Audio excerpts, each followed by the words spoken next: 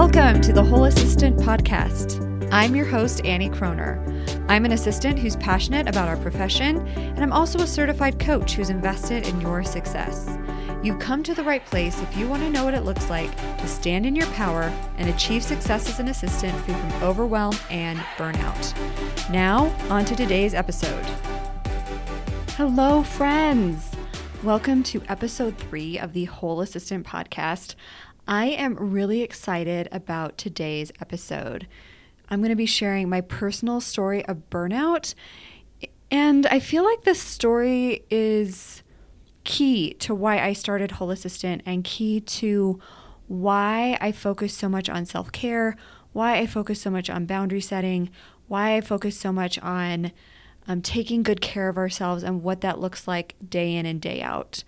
So buckle up because this story is rather intense, but like I said before, I think it needs to be shared on this podcast. I know I've shared it before publicly, but I just feel like there's power in this story, and I think that there's power in overcoming anything. So yeah, I'm just going to go ahead and get started. So I, back in March of 2014, March 14th, 2012, actually, life felt hard. Like everything felt hard. I was living in my hometown of Twin Falls, Idaho, which just was not a good fit for me. Like I had no friends. I had made 1 or 2 friends the entire time I was there. I'd been in Idaho for 5 years at that point, and I was still struggling in the friends department, which is weird for me because I generally make friends fairly easily. And I was in what I now refer to as my starter marriage with my first husband, and that felt hard. It felt like I was holding the marriage together single-handedly, trying to make him happy, and as a result was not making myself happy at all. I was working 60 plus hours a week as an EA to the CEO of an accounting firm because it was tax season in March. And yeah, I wasn't happy, but I thought that I could make it all work. I thought I single-handedly could make my life be what I wanted it to be if I just stuck it out long enough, and if I just made everyone else around me happy, that would somehow fill me up and make me happy as well. I also wasn't listening to that still small inner voice. Some call it the Holy Spirit. Some call it, call it whatever you want to call it. But I wasn't listening, and I wasn't taking care of my body, soul, or spirit. And later on that night of March 14th, 2012, I woke up with a splitting headache, just an awful, awful headache. And my husband at the time got up and got me an aspirin, and I went back to bed, or got me some kind of medication, and I went back to bed. And I woke up and I went into work the next day. And that's when stuff happened. So I went to the back to get something to eat mid-morning, and I blacked out. And I knew I was in trouble. I knew something was wrong. And I fell in a chair. And as I was getting up out of the chair, I knew I had to get up to the front of the office. The kitchen was in the back of the office. I knew I needed to get back up to the front of the office.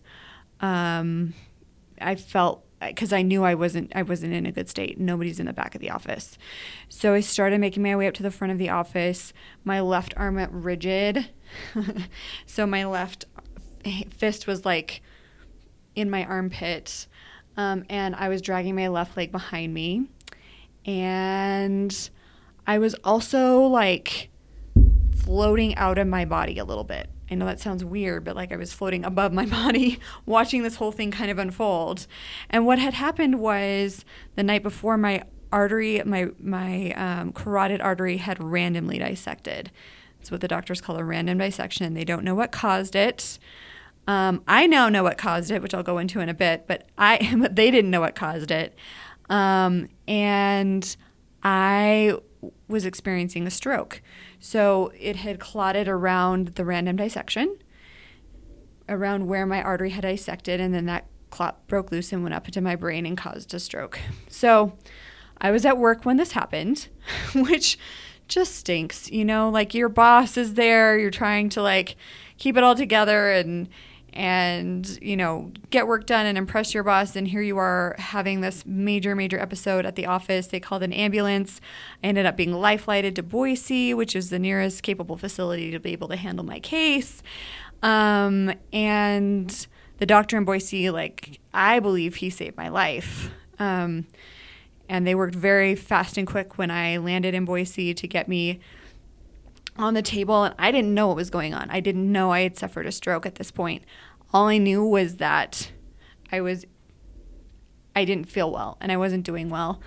I may have known I was having a stroke, but I didn't know what the procedure was, and all I remember was going under, and waking up 3 or 4 hours later on a cold metal table alone in this surgery room where previously there had been a million people around attending to me and making sure that I was going to be okay.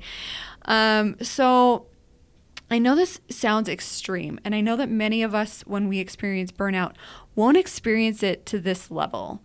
But I truly believe that the stroke happened because I wasn't taking care of myself. And I wasn't taking care of myself because I didn't really trust myself or know how to take care of myself. I thought that if I could make everyone else around me happy, that this would be fulfilling to me.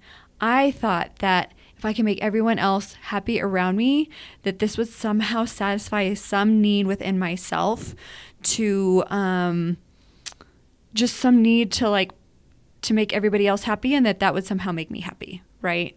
I think so many of us have this sneaky little belief that if everyone else around us is happy, if everyone else around us is taken care of, then we ourselves will be content and happy.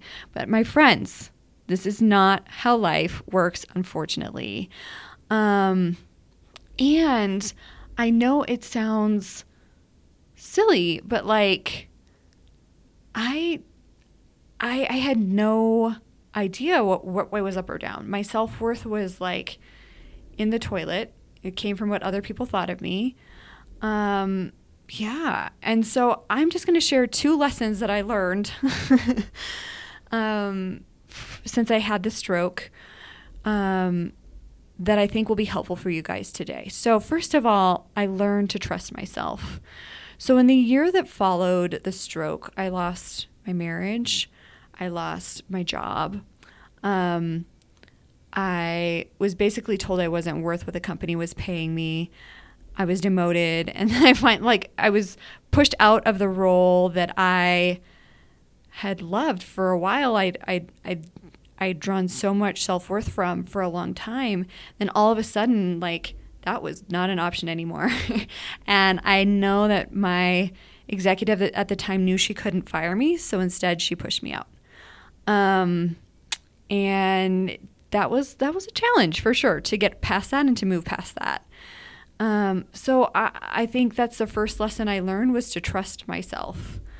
And I didn't really have I wouldn't say there wasn't anybody I couldn't trust. I could trust my parents and my sister and my close family.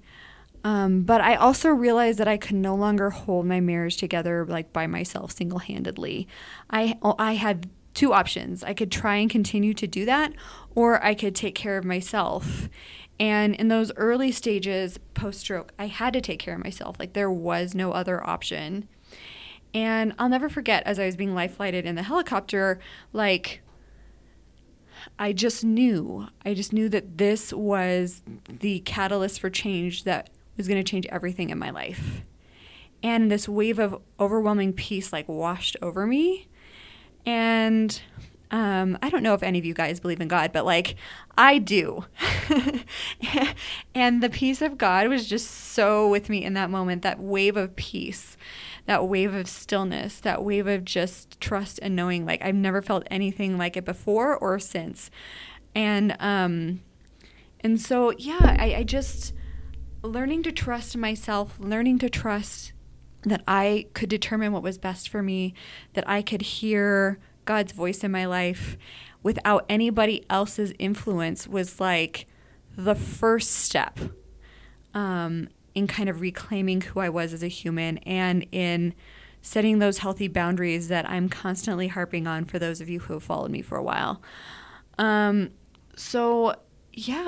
I think trusting in ourselves is one of the greatest gifts we can give ourselves. And listening to that inner voice or that gut is a great place to start. And so many of us have disconnected from from hearing that voice, from hearing that inner gut, from checking in with that inner sense of self, because we want to make everyone else around us happy. Or because we think if we don't make everyone else around us happy, they will leave us and that will make us really sad. But the reality is that I lost everything. I lost everything. I lost my home. I lost my marriage. I lost my ability to do things. Like I remember standing in front of my microwave that I knew I had operated a million times before and having no idea what button to push to heat up my lunch.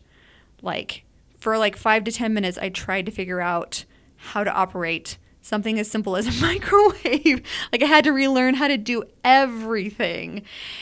So that's the first lesson I learned. The second lesson I learned is to set healthy boundaries with myself and others. So, first of all, I am no longer allowed to speak unkindly to myself. And this was just a simple decision, guys. So often we try and make it so hard for ourselves. We were like, well, I don't know why I can't stop beating myself up, da-da-da-da-da. No, there comes a time in all of our lives where we're enough. I am not going to speak ill of myself. I am not going to beat myself up anymore. I'm going to treat myself like I would my best friend. So if I wouldn't say this to my best friend, I won't say it to myself. And what I love about this best friend analogy is that my best friend and I have a very open and honest relationship with each other.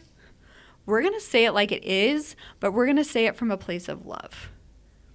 So not that I don't ever give myself some tough love. For sure, I give myself some tough love. But I always speak it from a place of kindness and compassion with myself and love, right? And then when it comes to others, I do my best to speak from love also. I think so often we view boundaries as marching in and laying down the law and this, that, or the other. No. Boundaries are how we choose to show up for ourselves as it relates to others. Boundaries are what we do to take care of ourselves as it relates to others. It's so easy to burn out when your life revolves around taking care of others. And believe me, I get it. I truly get it. And honestly, guys, when I think about sharing my story, I almost think I hope that I'm not alienating a lot of you, because I know a lot of you won't experience burnout the same way. You'll experience burnout in a much more subtle way. It'll show up as aches and pains. It'll show up as frustration. It'll show up as resentment. It'll show up as a hurt knee or an infection or constantly getting colds or however it happens to manifest physically, if it even manifests physically. So I don't think you have to have a stroke in order to move past burnout and live your best and fullest life. That is not at all the case. I do not believe that. And I just want to encourage you that if you feel like you're on the brink of burnout, if you feel like the boundaries haven't really been clear or set, or they need to be reestablished, there is still hope for you. There's absolutely hope for you. And through establishing those boundaries and establishing that self-trust with yourself, you will move past burnout for sure. For sure. I truly believe that. So I want you to take this story as a cautionary tale, but I also want to acknowledge that for most of us, it won't manifest the way it manifested for me. I think that I was just so hell-bent on making all of the aspects of my life work at the time. I'm making my marriage work. I'm making living in Idaho work when I was not an Idaho person. on making having no friends work, on making the job work, working 60 plus hours a week. Like I was so bent on all of that I just wasn't listening. I wasn't paying attention. And I do believe that it was God's grace that I had the stroke. I'm very thankful that I had it because it was a catalyst for change that I needed in my life. If you're experiencing burnout on any level, don't wait like I did. Like, you can ask for help now. As dramatic as my story is, the worst type of burnout is insidious and can be easily dismissed. It's kind of like the frogs in boiling water scenario. Like you put a frog in boiling water and of course it hops out. You put a frog in tepid water and slowly turn up the heat, and the frog dies in the tepid water because it doesn't know to jump out. And I see this so frequently with my clients. I see this so frequently in the EA community. We are so willing to stay in that water as it gets hotter and hotter and hotter without even really acknowledging the heat that we're in and acknowledging where we're at and acknowledging how that boiling water is affecting us. So I just want to say, just don't dismiss it. Don't dismiss it. Pay attention when you feel that resentment come up in you, when you feel like you're pushed around by life or pushed around by your circumstances, and then do something about it. I have been there before. I can help you navigate getting to a better place. In fact, it's one of the reasons I became a coach, because I didn't want to see another assistant burn out the same way that I did, or in their own unique way. I'd much rather work with you on the front end before something catastrophic happens, to set healthy boundaries for yourself, to learn to trust yourself, to learn what it means to be intentional with your self-care. And I'm not just talking about manicures, by the way. I don't think that that's the definition of self-care. I think self-care is continuously showing up for yourself in a way that honors yourself and in a way that honors your boundaries as well. So that's what I have for you today. I just wanted to share my personal story of burnout.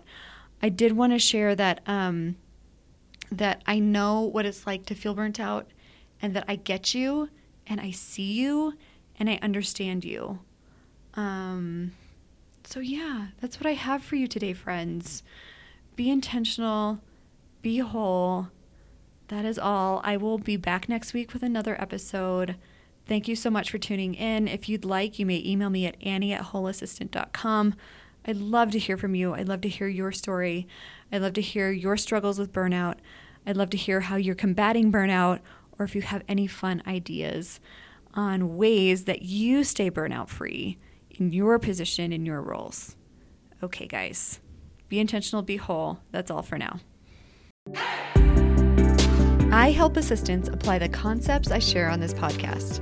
If you're ready to take your growth deeper and you're curious whether working with me in a coaching capacity is right for you, please email me at Annie, ANNIE, @wholeassistant.com to schedule your complimentary discovery call.